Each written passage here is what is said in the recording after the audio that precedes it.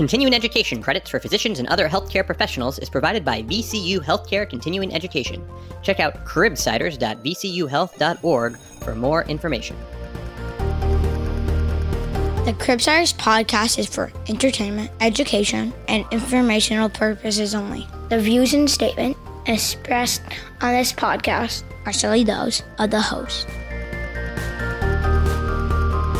Welcome back to the Cribsiders. I'm Chris the Chi Man Chu, and I'm joined by my producers for this episode, Sydney Engel, Nick Lee, and Joan Park, who's our AAP czar, who was able to get this whole thing set up for us. So I'm very happy that we're here today. So tonight, it is nighttime, right? It's nighttime for me on the East Coast. It's like my brain is already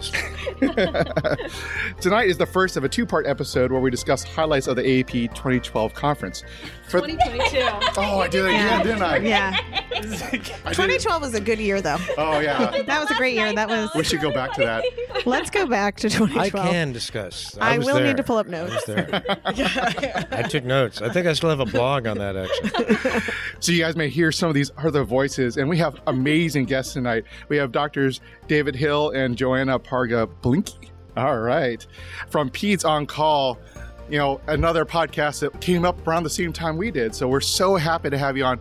Honestly, I've been thinking about wanting to do some sort of collaboration with you guys for a long time. And when Joan was like, we should go to AP, I was like, we need to see if we can get something done. So I'm super excited. But first, Sydney's going to tell us a little bit something about our podcast. Absolutely. So we are the Pediatric Medicine Podcast. We interview leading experts in the field to bring clinical pearls, practice-changing knowledge, and answer lingering questions about core topics in pediatric medicine. We have a fantastic conversation with our guests, Dr. David Hill and Dr. Joanna Parga-Belinkie from the AAP PedsOnCall podcast. Dr. Hill is a hospitalist pediatrician with the Goldsboro Pediatrics and UNC Children's Health and adjunct assistant professor of pediatrics at the UNC and Campbell School of Medicine and co-host of the AAP Pediatrics On Call podcast.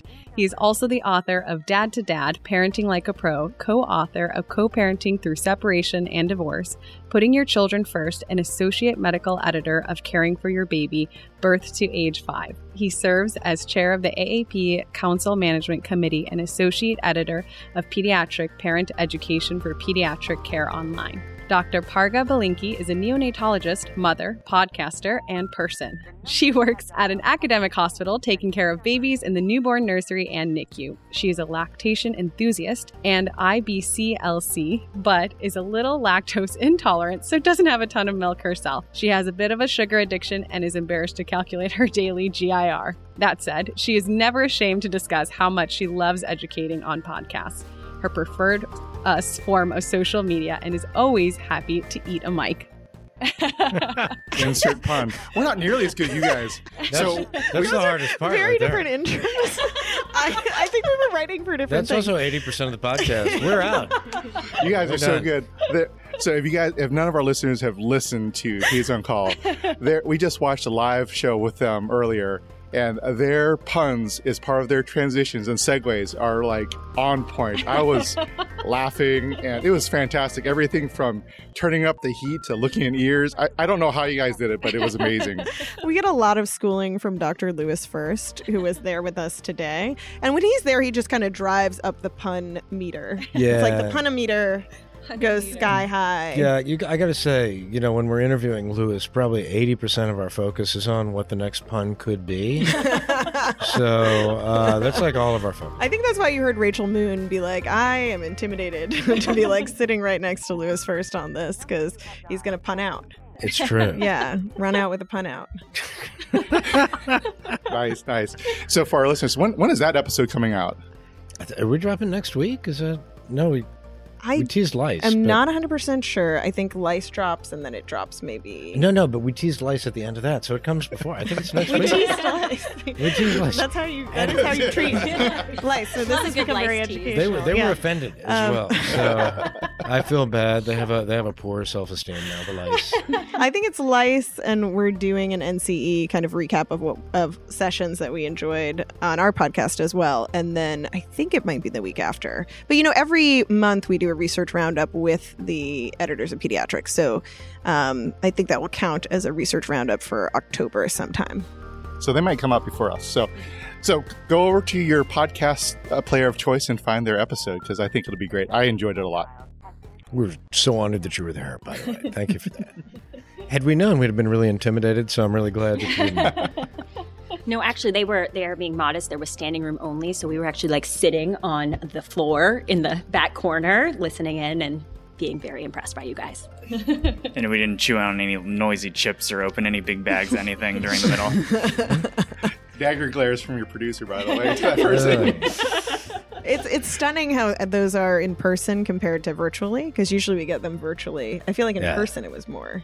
Yeah, fortunately, we here's a little inside ball. Like, we record on different tracks, and I like to crunch ice.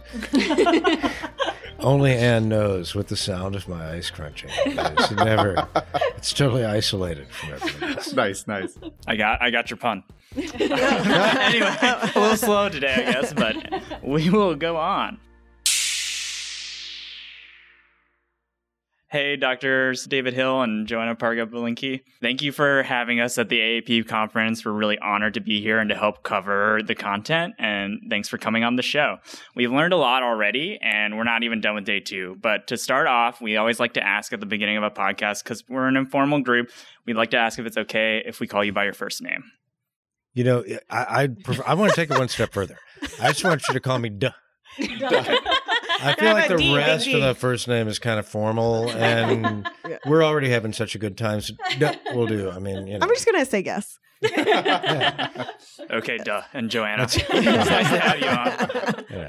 I did see that on your Twitter handle. I don't think you even put your whole first name on there, so this is evidently a common theme for you. You know, every character. You changed it recently, didn't you? No, it's still just Dav Hill at Dav Hill, which is like the first email. I have a legacy email from UNC School of Medicine that goes back to the mid-'90s, and that's what they assigned me, and I've just kept it ever since. Cool. Yeah. Well, we like to start with some rapid-fire questions to get to know our guests a little bit. So, Duh, can you give us a one-liner to describe yourself?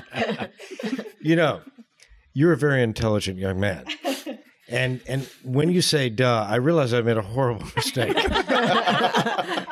Duh. So, you know, first of all, I'm going to give you the whole AVID.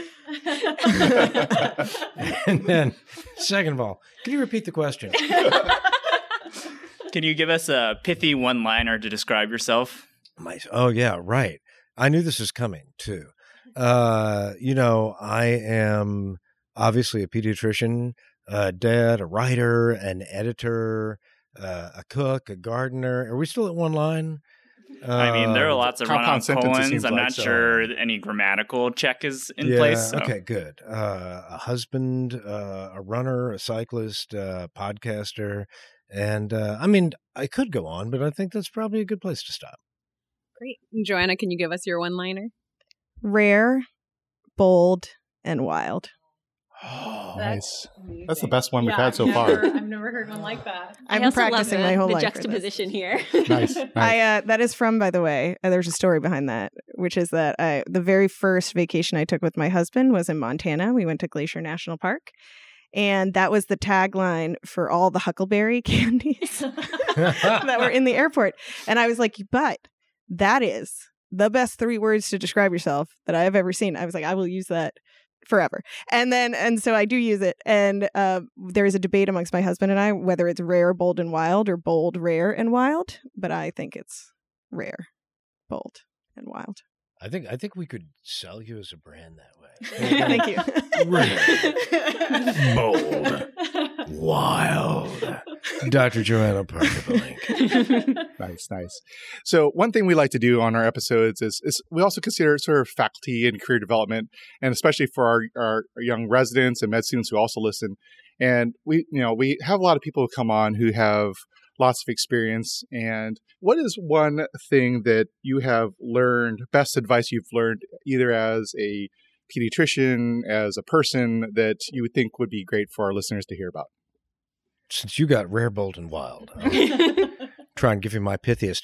And understand, this is aspirational. I don't think it necessarily applies to me, but it's something to shoot for. Back when I was in college, I was working in the OR in the summers, and one of my heroes was this giant of general surgery in Memphis. And I was telling him, like, I don't know what kind of specialty I want to do, you know, when I'm in medicine, like some of these things are so crowded. And he put a hand on my shoulder and he said, look, there's always room at the top. And I'm like, I'm going to remember that. Like, you know, yeah, don't worry about it. Just try to be the best you can be. And there's going to be room for you if you're really putting in the effort. So don't know that I've ever seen the top. I can't report on how much room there is there, but when I get there, I'll let everyone know. Okay. Love it. I would say it's find your people, because I think you hear this a lot. The medicine is more than just a job. It becomes kind of a lifestyle. And so being with the people that have the same passions as you and finding a group of people that you really connect with, I think help you in this, what can be often demanding career. And that's also part of why I love this conference, because you get to see so many pediatricians that, and I said this during the plenary, that are like family. And it's an amazing feeling. I actually didn't say that during the plenary. I said that during our podcast talk. Yeah, but and I'll say that again. True. I said this during our podcast talk, which is that it's a family here, you know, and so you got to find your people, and that's why I'm in pediatrics. I think in interest of time, we're going to move on because we have a lot to talk about. And one of the big things that we're having you on is because you guys were like the MCs for all the plenary sessions. I mean, this thing's like a rock show. I walked into the Anaheim Arena. I was like, first, as I'm walking down this red carpet, you guys are like in front of this background that has AAP. Joanna, you're wearing this beautiful dress. You're in like a tux. Yeah. And there's the camera, there's the lights. You guys are doing stuff on the red carpet. And then like, it's really smoky around here. And I walk in, the arena is just full of fog and lights are everywhere. And then I really wish people could have seen this because it was just gorgeous, because we went in and then they start off with a song from Dear Evan Hansen, which I think really plays the themes that AAP has been trying to push this year at this national convention. And then you guys came out like the Academy Awards, which you guys sort of like, leaned upon, and was really fun. I mean, I've been to a lot of conferences, you know, SGM, ACP, because I'm also medicine, PAS, and I've just never seen anything like that. And I think it also gives to like the fun factor and sort of the difference that the AAP is. So I would really encourage anyone who has never been to AAP, and this is my first time at AAP, that it was great. Before we get to some of the plenary sessions, and we're only going to be able to talk about half of them because we're sort of recording on, what day is it? Sunday? We've only got through half of them, and so maybe we can tease about what's going to come up upcoming. But what were your thoughts? So that was always the plan that you guys were going to MC this? Was that like a good time? Did you? And also, as you presented each of these presenters, how much did you talk back and forth about what they were going to talk about and how are you going to present? Well, first of all, I have to give credit because I would love to say that this was my idea, but Joanna totally came up with the whole Academy Awards thing. And as soon as she said it, I thought, that is rare. That is bold. That is wild. We have to do it. And then we pitched it to the AAP people thinking there's no way they're going to go with this. And they were like, as soon as Jared Cohen, who runs the AV, part of this, heard it, he was like, yeah, okay, I know it. We can do the lights. We got the backdrop. Okay, I know what we're like, you're going to do it? And it's like, yeah, totally. So I am along for the ride with this person, and it is a blast. That's very nice. But I think David alluded to the fact that it's such a creative, collaborative process putting on the National Conference and Exhibition. Jared Cohen has been the head of it. I don't know his official title. He just got promoted, and he was actually supposed to give up the plenary, but he loves it so much that he kept it in his job description to continue to do it. And you could just tell, I mean, this is my first in-person conference as well. I attended virtually the last 2 years. And I had always heard that it was just a celebration of pediatricians. The energy, it's all about, you know, just really bringing together community and making people feel invested and feel like the things that they are doing are important, which they completely are. And that's what this conference is about. And that is the energy that you feel when you walk into this conference. And David and I were just trying to capture that in the red carpet gag, which was totally a gag. And it wasn't on it. That was a Rent the Runway dress. I could not have afforded such a dress. But we wanted to give the pediatricians walking down that red carpet the feeling that this is about you. You are the stars of this. You make this conference with your sessions, with your knowledge, with the education that you're giving. And I hope we did that, David. Yeah, no, I think that was why it was so perfect, because this conference always is about the stars that our members are. I mean, you get in conversations with people. I think this is one of the dangers of here is you come back with so many ideas and such a sense that so many people are making their communities and children's health better. You're like, you want to do it all. I used to come back with a notebook full. I'd sit down with my practice and be like, okay, guys, here's what you got. They're like, you can't do it all today, David. You pick your top 5 and let's go with that. But you start talking to people like, oh, that's a great idea. Why aren't we doing that? We need to do it. And that chance to just highlight and how far people come from. I mean, that's the other thing that we were excited about on the red carpet was to get people from all over and, highlight how far people travel like over a day just to come here and be with each other. And that's extraordinary. Sí, la verdad es que un mitad de las personas que hablan con David y yo hablan español. And then we had to get out our Spanish. Párate, porque no hablo español ni una palabra. Por favor, párate y habla inglés. Puedo encontrar un taco, pero no más. ¿Dónde está el baño? Good job. It wasn't the best Spanish, but I mean, it was just a highlight of how diverse the group of pediatricians is and how far they are traveling to come to this. And so we wanted to honor that. 10,000 attendees? More than 10,000, is that right? Yes, more than 10,000 attendees from 70 different countries. So obviously a lot of the first plenary was about finding this joy. And I think you guys did such a great job with the introduction of really bringing that feeling of joy and exactly what you were trying to go for with the red carpet of just kind of making it an exciting and experience to reconnect with people. But before we kind of jump into that joy, I wanted to talk a little bit about the AAP President's Address, which I think kind of took a little bit of a step back from that to acknowledge that this has been really, this is our first time back together after what's been a pretty complicated and hard few years. So Dr. Moira Silaji, her talk was called A Year of Grief, Grit, and Grace. Definitely have some big thoughts around this, but I'm curious if you have any big impressions you wanted to share or memories, takeaways from that. Yeah, I think, our relationship with Moira goes back to some podcast episodes that we did with her. One was on trauma-informed care, and one was just about her story that came out right before the conference. It was a Pathways to Pediatrics talk. So this is, to put into context, this is a woman who is so accomplished and who has experienced so much adversity in her own life.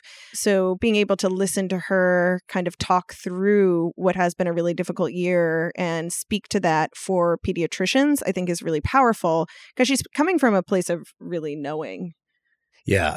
Moira's journey, when we interviewed her, we had to shave, and we didn't do it, shaved a good hour of gold into 20 listenable minutes. And I really don't know, because every time she spoke, we were like, and then what? Her parents, she'd grown up in Australia and moved to the United States with an accent. Her parents were not college educated. And she worked her way through just incredible grit and determination through schooling. And everywhere that she went, she wanted to teach. So when she was in elementary school, she wanted to be an elementary school teacher. And then, when she was getting a PhD, she wanted to be a college professor. And then she learned, wait, I could apply all this knowledge to medicine. And that's really what I want to do. And then she had this turning point in just a clinic. Somebody asked her to volunteer. And, when you go back to like career advice, just be open to whatever happens. She just volunteered in a foster clinic and met this young man who just wanted to know why, when he was 6 months old, why did he end up in foster care? And how he put it was, what did I do as a 6-month-old? And that just opened her eyes to these kids and how they felt about their situation and she was like, oh, I have to help these people. And that makes her the perfect president of the AAP in a year that has been threatening, tragic, difficult, and now we kind of see the sun peeking through a little bit in some ways, and there could not have been a better person to put a voice to that feeling that we're all experiencing. She definitely teased it during her talk, but her talk was much more focused in this context on some of the actions being taken, which I think is such a hopeful place to come from and very impressive. Just all of the things that AAP is doing around some of these key issues. I think two big topics that came up during the plenary and also have been highlighted throughout the whole conference are one, suicide and mental health issues, and then the second being firearm and gun violence. And that is just two of a lot of things going on. But I was wondering if the two of you could speak a little bit to her thoughts around that or kind of some of the actions you're seeing being taken by AAP, either through policy statements or through advocacy. Yeah, I wanted to comment on the firearms one. I think, we're going to hear more about that in the plenary sessions because Roy Guerrero is here to talk about Uvalde in the coming day. So I know that we won't be able to talk about this today on the podcast, but firearm safety is just such a big issue. And I don't know, at our podcast session today, too, Alex Kemper talked about an article on how firearm injury and death is surpassing car accidents now in this country. And it's heartbreaking. I mean, the AAP solicited different people's stories about firearm violence in this country to kind of put out on social media and before Moira went to the Capitol so that she could bring those stories from her speaking there. And if you read them, it is heartbreaking. It is difficult to talk about. And I'm sure we could share our own stories. I mean, I live in Philadelphia, which right now there's a blight of gun violence there. And it's so interesting to hear people talk about that, and be like, are you okay in Philly? And it's also interesting. I shared the story with David is that my daughter's daycare is next to a gas station and there was a shooting at that gas station one day. And everybody, thankfully, in the daycare was fine, so it didn't make the news like so many of these stories do. But it's that constant fear that you will be on the news for something like that. And so I think we have to give props to Moira for the advocacy that she's doing for that right now. I think, I've been in AAP advocacy for years, and this year, partly due to the efforts of Moira and Dr. Roy Guerrero, we got gun safety legislation passed, which a lot of people thought could never happen. And I think, having watched this organization advocate for children for a while, it's extraordinary the number of things that people thought could never happen, that the Academy have made happen. We often don't get our entire wish list, but do we make things happen? So if you go all the way back, nobody thought we'd get lead out of gasoline and paint. Nobody thought car seats were going to catch on. Nobody thought you'd get people to wear now bike helmets. Now you can't get out of a car seat. Yeah, and now I'm like, why am I not in a car seat? I know, right? I should be. I'm not a big person. Exactly. So the fact that we got gun safety legislation passed, imperfect legislation, but my gosh, we're moving again. That we're able to fund research on gun safety and firearm injuries, which was, a non-starter for a very long time. These are the sorts of efforts that the Academy makes and that you can look at and say, why are we tilting at these windmills? But man, every now and then we bring a windmill down. And so that's spectacular. At the same time, on the communications end, which is one of my favorite pieces, we talk about how to talk with families in ways that they will listen to us. And that is really critical. So we talk about gun safety. We talk about how to have a motivational interviewing, conversation, how not to say, so do you have any guns in your house? But instead, in a house with firearms, it's really important to know that they need to be locked with ammunition locked separately so that, we have constructive conversations and don't get people's backs up and get them defensive. This is based on research. People actually work on this stuff and come back and say, guess what? Here's a better way to have the conversation. And then we push it out there to our members and be like, hey, instead of, you don't have a gun, do you? Be like, or, this is a horrible person who would give it, but instead, we know that some households in our communities have guns and we want to make sure that kids are safe. So here are some ideas if you might have one, what to do. And those sorts of efforts that seem fairly basic are life-saving. And I think, suicidality goes right along with gun violence. You can't really separate the two in this country. And the whole plenary session started with that Dear Evan Hansen song that you mentioned. And I think she kind of brought that to light, how much the mental health crisis is affecting us and still is. And it's been a crisis for quite some time. And especially with the COVID-19 pandemic, which kind of brought it all into focus. So I think we'll get into the plenary sessions from today, too, because if we're talking about suicidality, we had a raw kind of emotional look at that from a person's story from Dr. Justin Bullock. So I think that's, as you mentioned, a theme that the Academy is really pushing, because not only are we worried about the mental health of our children and teens, we're worried about the mental health of our pediatricians, too, who are having to deal with so many patients who have now so many needs. So, I think that seems like a reasonable place. We can jump around a little bit and let's talk about Dr. Justin Bullock. He had such a powerful and strong statement and story today. I'm very sure that many people in the audience today were moved to tears multiple times. He's one that I follow on Twitter and have been following his story for a long time. And it's just something that, I thought it was a very bold move, I thought, for the conference to put him on such center stage. And it's so important to show that many of us face the same mental health illnesses and that the stigmatization also hurts us. We've known this for a long time. But then him sharing his own story, but then showing how his humanity and how it relates to the patients that he takes care of and how other people and other providers that helped him with their humanity helped him get to where he is now, despite even having multiple suicide attempts, and still he's much better for it. And I think one thing that really stuck to me is he had talked about, like, in medical school, we're so often taught that I think the word he used was sterilize the distance between patients and ourselves. But really what helped him and what he's done with his patients is to take the humanity, take the very human experiences that he has had, to use that as an asset to care for his patients. And to me, it was an incredible, really powerful story that he shared. What were your kind of reactions to his story? So we met him backstage before he went up on the stage, and he had his family there, which included his therapist, which we didn't know at the time was. And he was just so energetic, kind of pumping himself up. He was listening to a song. I like to listen to pump up music before I get on stage, and I can't tell you what that is because it's trashy compared to what Justin was listening to. But he was listening to something that really spoke to him emotionally and helped him in emotional times. And he was sharing that with me. And just so, I'm searching for the right word. He was just so positive and had just such a beautiful presence.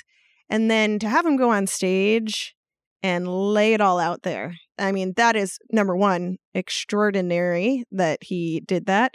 So educational and helpful for so many people who are struggling with the same things. And I don't even want to say it's brave, because I want more people to know that that's what we want to hear, that we're not interested in perfection, that we're interested in the journey and the individual. And I think he really brought that home with talking about humanity too.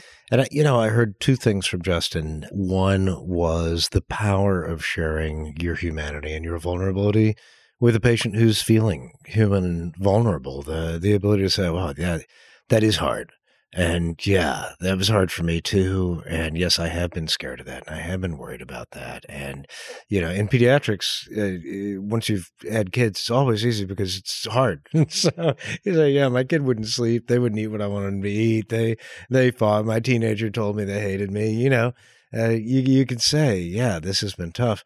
And then the other side of it was really to give ourselves empathy when things don't work perfectly. He told the story of a patient that he really thought he would be able to save from suicide because of the experience that they shared and because of his own insight into it, and how that patient still committed suicide, and how his insight, having had mental illness of that severity, he also understood that maybe it was not in his power to absolutely keep that from happening. And this is my wife was in that audience, and she's a PA who provides pediatric psychiatric care full time now.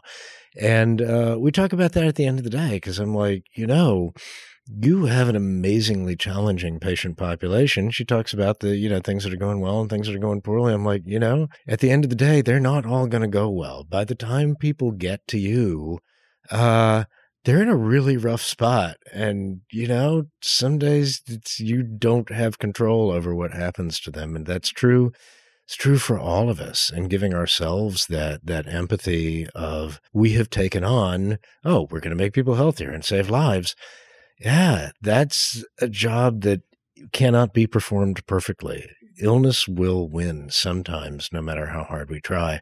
And even worse, sometimes it will be because we could have done something better. And those are the hardest times. And yet also, we're not going to be perfect.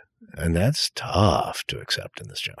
And I think he challenged us to think about our medical training a little bit, the lack of support for people with chronic illnesses. I've had other friends with different illnesses who also felt stigmatized by medical training because they were viewed not as an asset for their experiences, but as a hindrance because they were unable to keep up with what is a rigorous and often inhumane pace that we put medical trainees through. And so I really liked that he talked about that because I think it's a challenge for us to think about how we can better support our medical trainees. And I think there's room to grow there for us as pediatricians as well. I really love how you brought up kind of the training aspect of it too, because I think, so I'm a fourth year med peds resident, and I think kind of a theme that keeps coming up for me is acknowledging the humanity in myself and having grace for myself. But I think also showing that humanity not only to patients, but to my co-residents and to the interns that I work with, and just being really vulnerable about like, hey, this is what I know, this is what I don't know. Here are the mistakes that I've made. You will also make mistakes, and that's okay. And having grace for each other, I think, is so important, because I think so often in our training we're we feel like we have to put up a front of perfection and a front of accomplishment. But I think so much more it's like a more livable environment when we're pushed to the extremes that we are sometimes, when we can take a step back and we're like, no, we're all human and we can have grace for each other and grace for ourselves. I think one of the things that comes up when I think about this sort of area is, I recently had to renew my medical license for the state. And one of the questions on that is, have you ever been treated for mental health? And I think that's not uncommon for many states to have that. And I think that sort of stigmatism is just so pervasive and so ingrained into our system that not only do we deny it to other people, but then we deny it ourselves. I think one interesting thing about his story was the fact that I think this therapist who, he developed this bond over, that was a therapist that was just for the med school, right? Just for meds, he only took care of med students. And I think it was really amazing how he sort of described the story that he met this therapist when he was in med school, still going through a lot of difficult times, but then bonded with this therapist who, he just felt such a bond. And I think one point after he had attempted suicide, I think a psychiatrist had come to him in his during a session afterwards, and he was saying how he loved his therapist and his therapist loved him.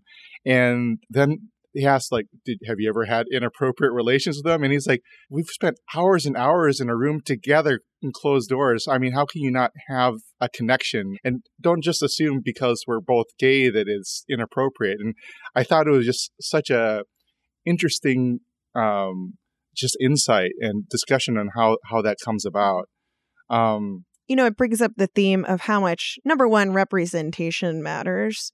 So diversity, equity, inclusion, this has become a focus, since Black Lives Matter and the start of the pandemic, and it needs to continue to be a focus, and it is a continued focus for the Academy, because how powerful was that story?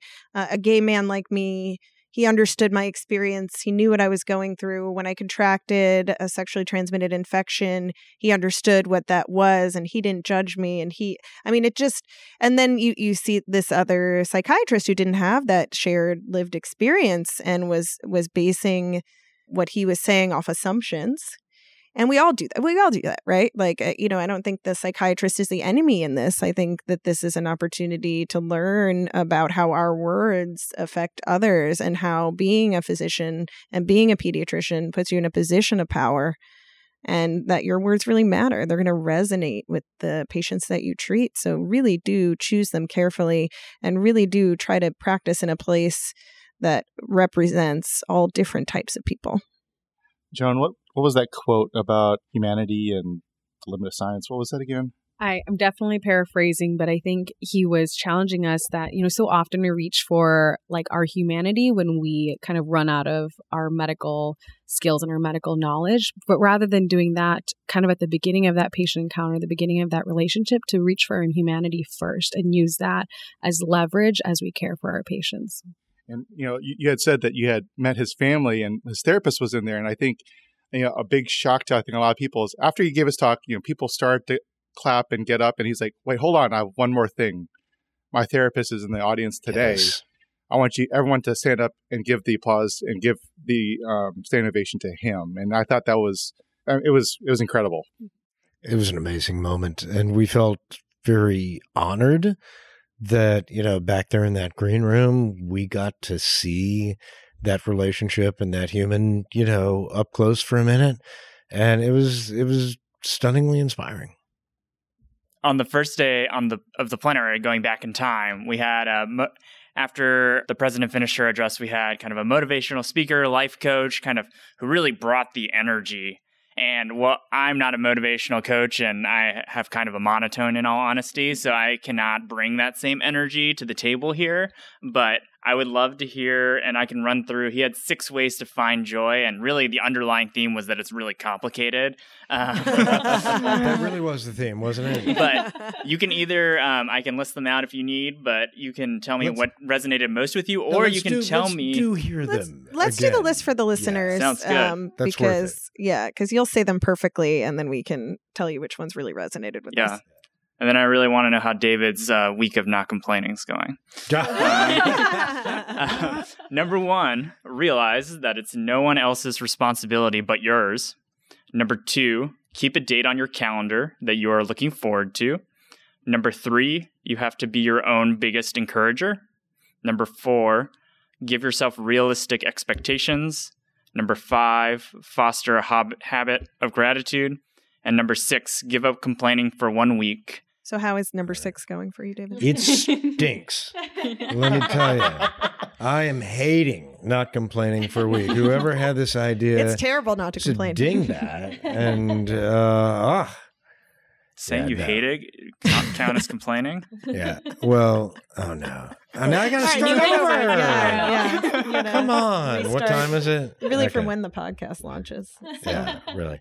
No. I thought that it was all brilliant. I will say that there are a couple of things I do there, and they do bring me tremendous joy. Every time I have to change a password, I incorporate a thing that I'm looking forward to into the new password so that every time I log on to the medical record, I'm like, oh yeah, my wife and I are going out of town in a few weeks, right? I mean, it's really just bringing that tiny little smile because you're like, oh, I'm going to work. This stinks. I don't want to be here. And then you type that little thing in and you're like, oh yeah, that's going to be fun, so I like it. That's genius. Yeah, that is actually genius. That's much better than my password 1234 star.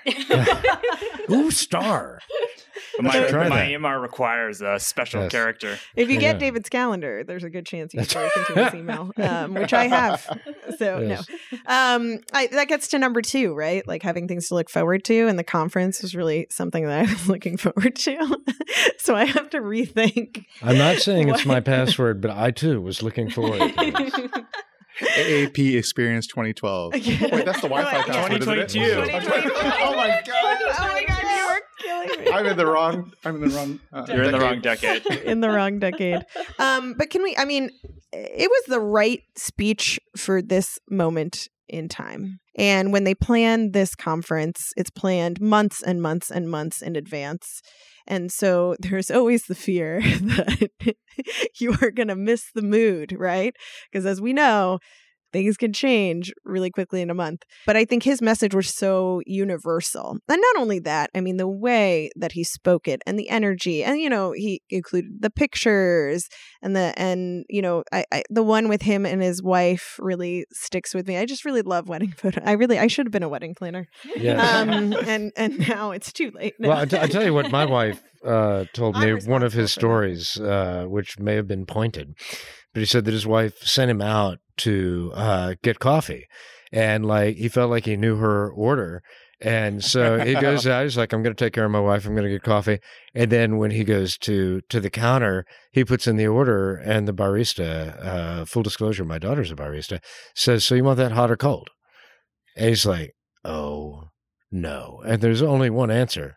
Both, please. Right. I mean, so I don't know if she reminded me of that story with any target in mind, but I think it was something to live by. My husband doesn't even know what bagels I like, and it's been years that I try to tell him it's sesame bagels. Well, now that I'll make him listen. Now that I've met Danny, I'm just going to give him the tip. Be like, dude, sesame. Sesame. So I'm a father of 4 boys. And we go through 4 gallons of milk every 2 weeks. And so sometimes my wife says, go buy milk on the way home. But we have this weird mixture of whole milk for the baby, for the 1-year-old. We also go between 2%, but sometimes my wife wants to do 1%. And I inevitably come with the wrong ratio of which milks to come home with. But I do bring them all, skim 1%, 2%, and full. So just gallons of milk. We'll just mix them to make them what they need to be. But it's funny you mentioned fat, because that thinking about diet and nutrition was also in the plenaries in the last 2 days. And that makes me think of that, because I feel like we shouldn't be so afraid of fat content. And it really matters kind of the quality, I think, of what you're eating. I will say fat content brings me joy. And so I feel like that sort of synthesizes everything that we heard. I think that's a perfect segue into one of our other plenary talks that we had today, which was obesity as a disease versus size acceptance. So Dr. Joseph Skelton, I thought, did just such a wonderful job kind of talking about the two different sides of how to approach obesity. So curious again, what were your thoughts? What were your takeaways from this?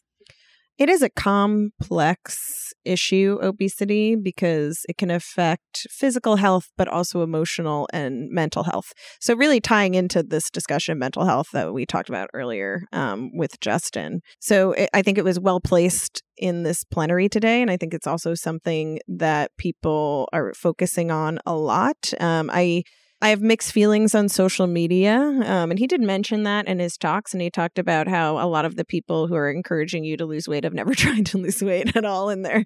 But I have to say, I think social media also lets you see a lot of different types of people and a lot of different types of lifestyles and a lot of different types of bodies. So I left it with some hope that there is this more consciousness about that some bodies are just really different, and that it's not really what you eat. It's not calorie counting. That really stuck with me. It's not about that. It's about making healthy food choices and about making your body healthy and kind of trying. I felt like he was trying to sort of separate that from weight.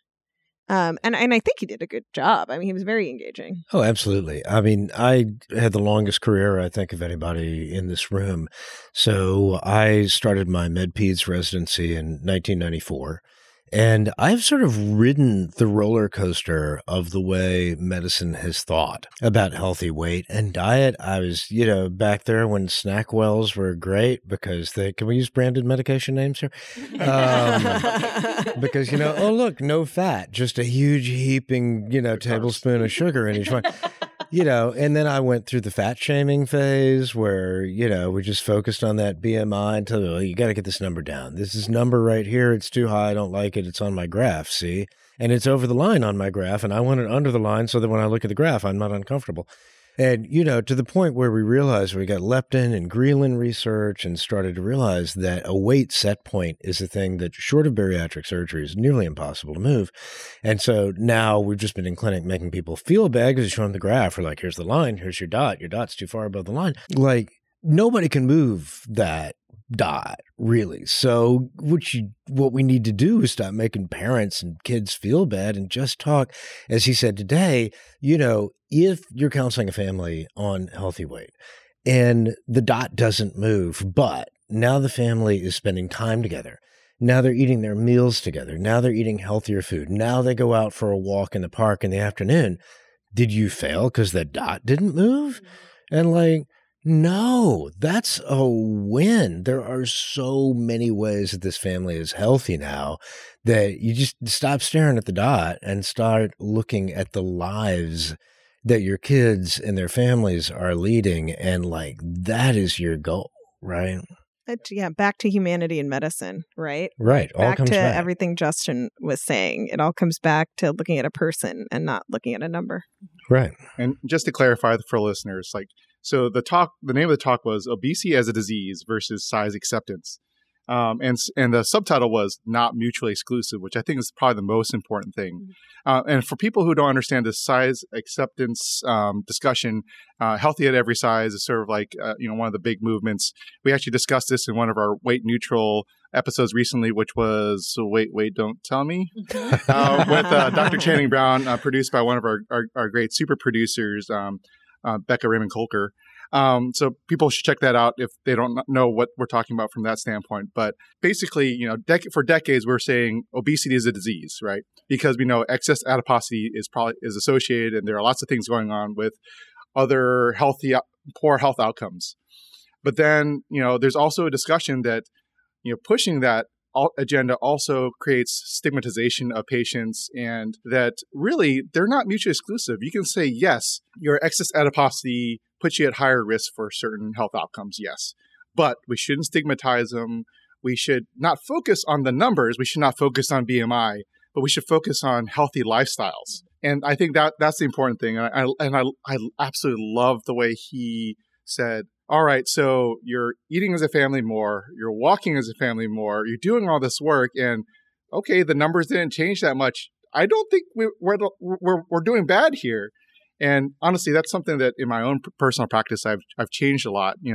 Asking permission, can we talk about your weight? And if they're like, I'd rather not, then we just talk about how to be healthy. What can we do? And I think these are such great ideas and ways to approach patients without making them feel bad. We want to support them, and doing the motivational interviewing and everything else, I think it's great. And I think something that I really appreciated, and I think you alluded to it in the title, that it's not mutually exclusive, is so often I think we come into these debates where there's side one, side two, and we really feel like they're against each other. But he had this slide that was I think we can all agree on certain points. One, that weight bias is not good. Two, obesity is not a simple equation, calories in, calories out. There's our genetics, there's the environments that we're in. And three, that we should avoid any actions that are putting individuals at risk of disordered eating or poor self-esteem. And then finally, that we really shouldn't be focusing on just the number of the scale. So I really like how he kind of put hey, this is where we aligned, and maybe we can move forward with what we align on. One of the most interesting slides that he showed was obesity rates across the United States over decades. And I had heard somebody a few years ago being fairly dismissive of somebody who was gaining weight, where they're just not trying hard enough. And when you look at what this trend has been, it's not like 30 or 40 or 50% of America is now weak. Right? We have altered this environment dramatically. Processed foods, advertising, sedentary lifestyles, screens, whatever it is, antibiotic exposure, perhaps. There are, endocrine disruptors. There are so many things that are under investigation.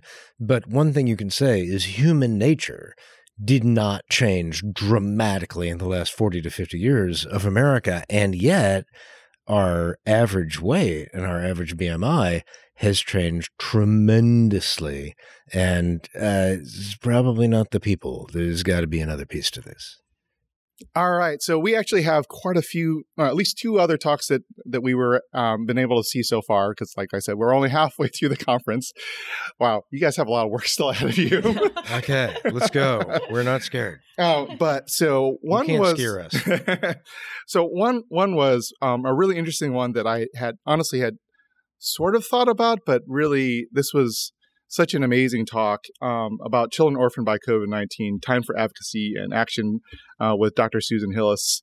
And and she just offered these very staggering statistics on the number of children that have been orphaned by COVID-19. I think so often, you go on the New York Times app, you go on the news and you see all these numbers of like COVID-related deaths or hospitalizations. But I think there is this giant there's a giant elephant in the room of what's happening to the children of all these adults who are passing.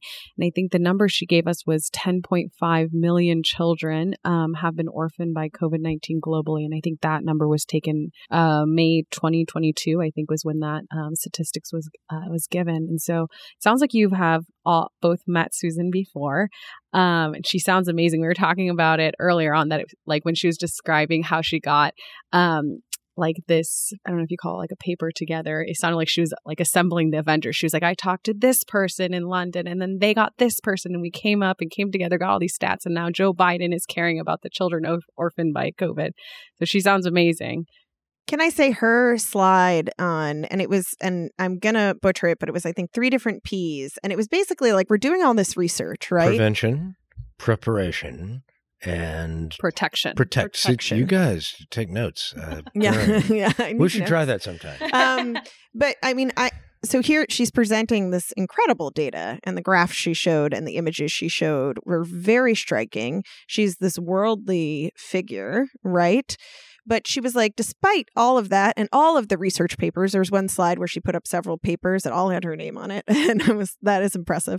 And she was like, but it doesn't matter if I can't translate it to advocacy and if I can't translate it to the public and let them not just see these statistics, but feel these statistics to spur them into action. To me, that was the most powerful point in her speech, because we're going to walk around this conference and hear incredible research and stunning studies that should change our practice, but how we translate that both within the profession as pediatricians, but also to our patients is so important. And she touched on that communication piece.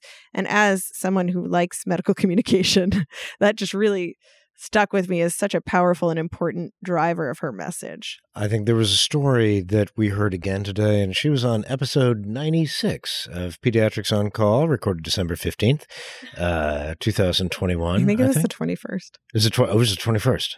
I think it was the 21st. We can pull up the script. You take notes. I should try that. I don't take notes, but I had to read that off the prompt. Right. But it wasn't 2012, though. Yeah.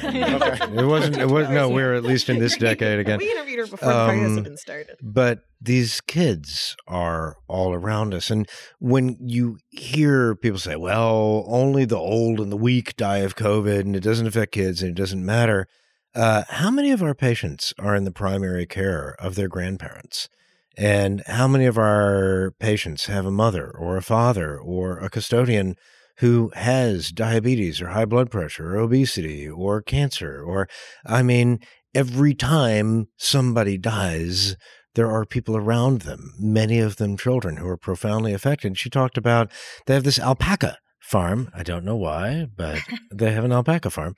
And this little girl, not little, she was 16, was leaning over the fence, and Dr. Hillis came out to make conversation with her, because that's what pediatricians do. And she said, I'm just enjoing these alpacas. She's not a pediatrician, though. Oh, I'm sorry. She's a PhD. Yeah. Yes, I'm sorry. You take notes. I should try that yes, it's PhD. And started talking to this girl, and she said, yeah, my dad just died not because of COVID, but because he went to the ER with chest pain, and they said they had too many COVID patients to see him, and so they sent him home. And 2 days later, he was at work, and he died, and now I don't have a dad. And she has kept in touch with this girl as she has grown, and the fact that you just walk outside and find somebody affected in this way standing right in front of you. I think she estimated it was like 1 in 100 of the kids that we see. And I think most of us encounter at least 100 young people in, a week. We know these kids. And to me, that was incredibly profound. And again, as you said, Joanna, turning that into advocacy and helping people care and know that no, we're not just talking about people you're never going to meet and don't care about dying. We're talking about parents and caregivers dying and leaving in that wake, literally and figuratively, affected children whose lives are forever changed. And maybe you won't catch the ear of Joe Biden like Dr. Susan Hillis can, but I think as pediatricians, we can capture the ears of our local policymakers and community members. And we're, again, going to be the ones seeing these children whose families have been altered. She brought up the concept of ACEs, too, in her talk.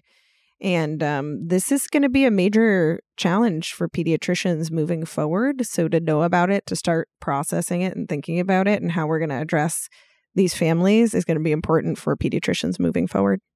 And another point that she brought up that I really appreciated is, on our podcast, we like to also be sure to talk about the racial disparities that come up in healthcare. And she had a slide that showed the demographics of how, I have to look at my notes here, but Hispanic children are 1.5 times more likely to have been orphaned by COVID.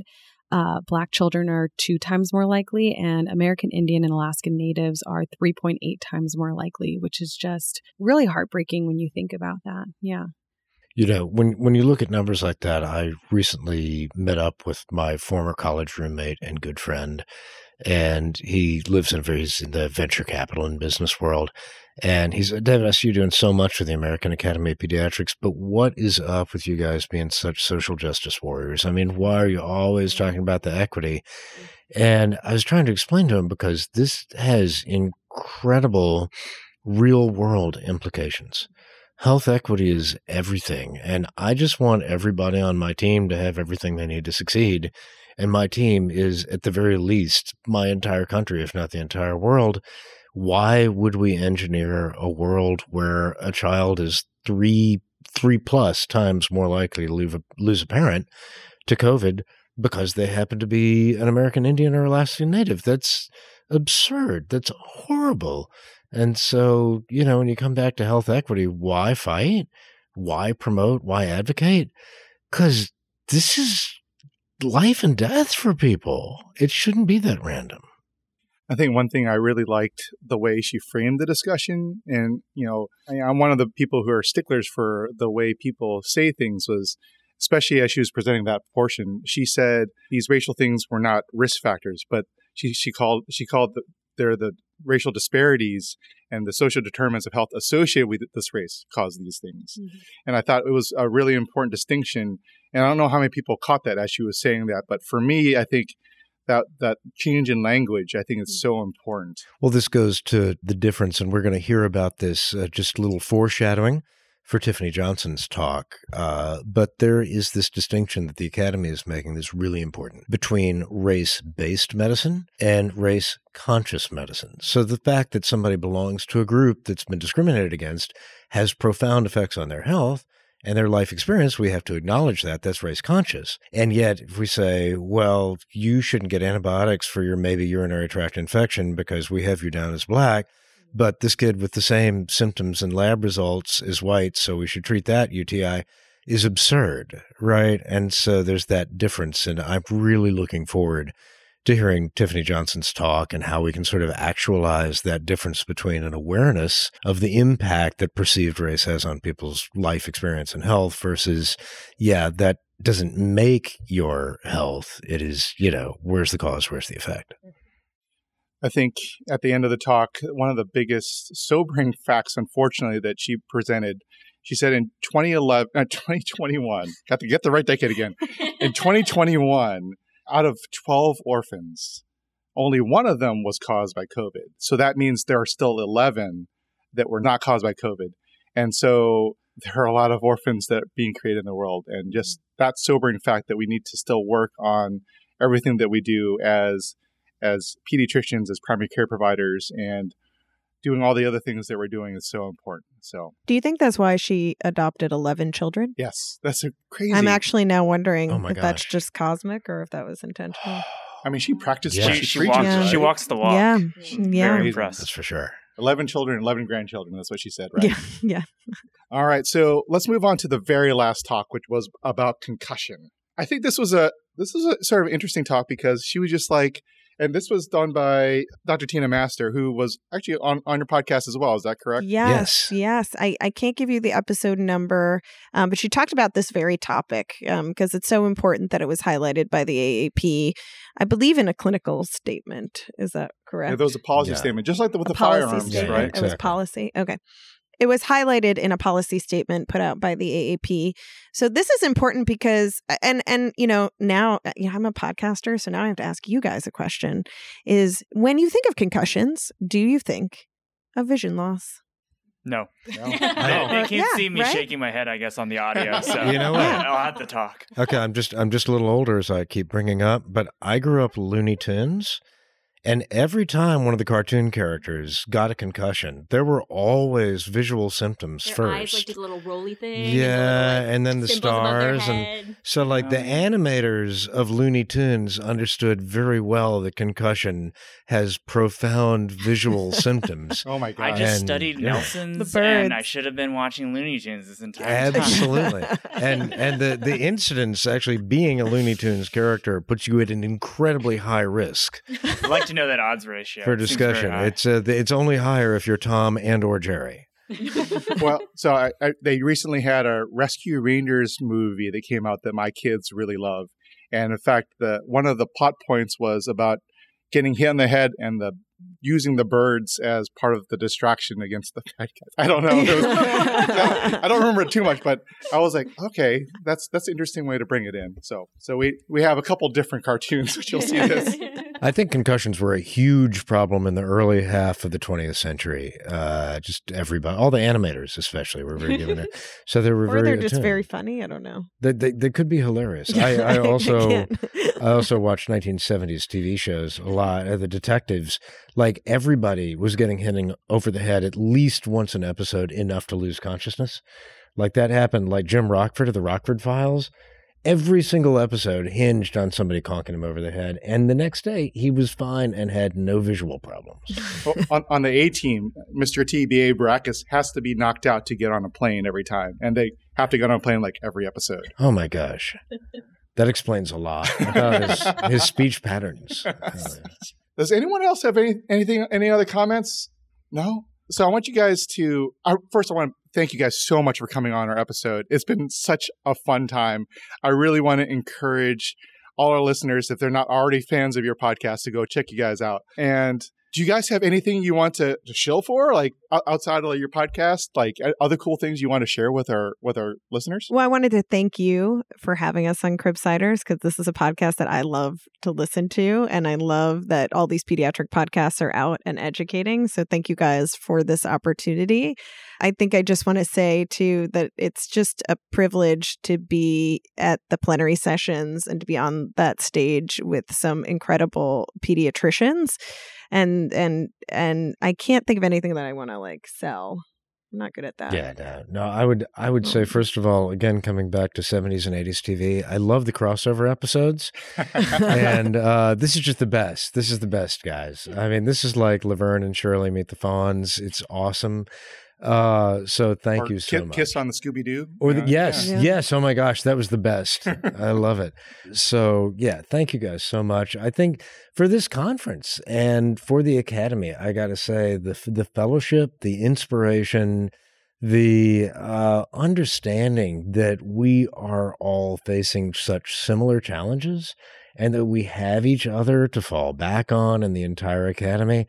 It is so inspiring, and it sounds so corny when I say it, but it is absolutely true. So if you haven't been here, come here next year.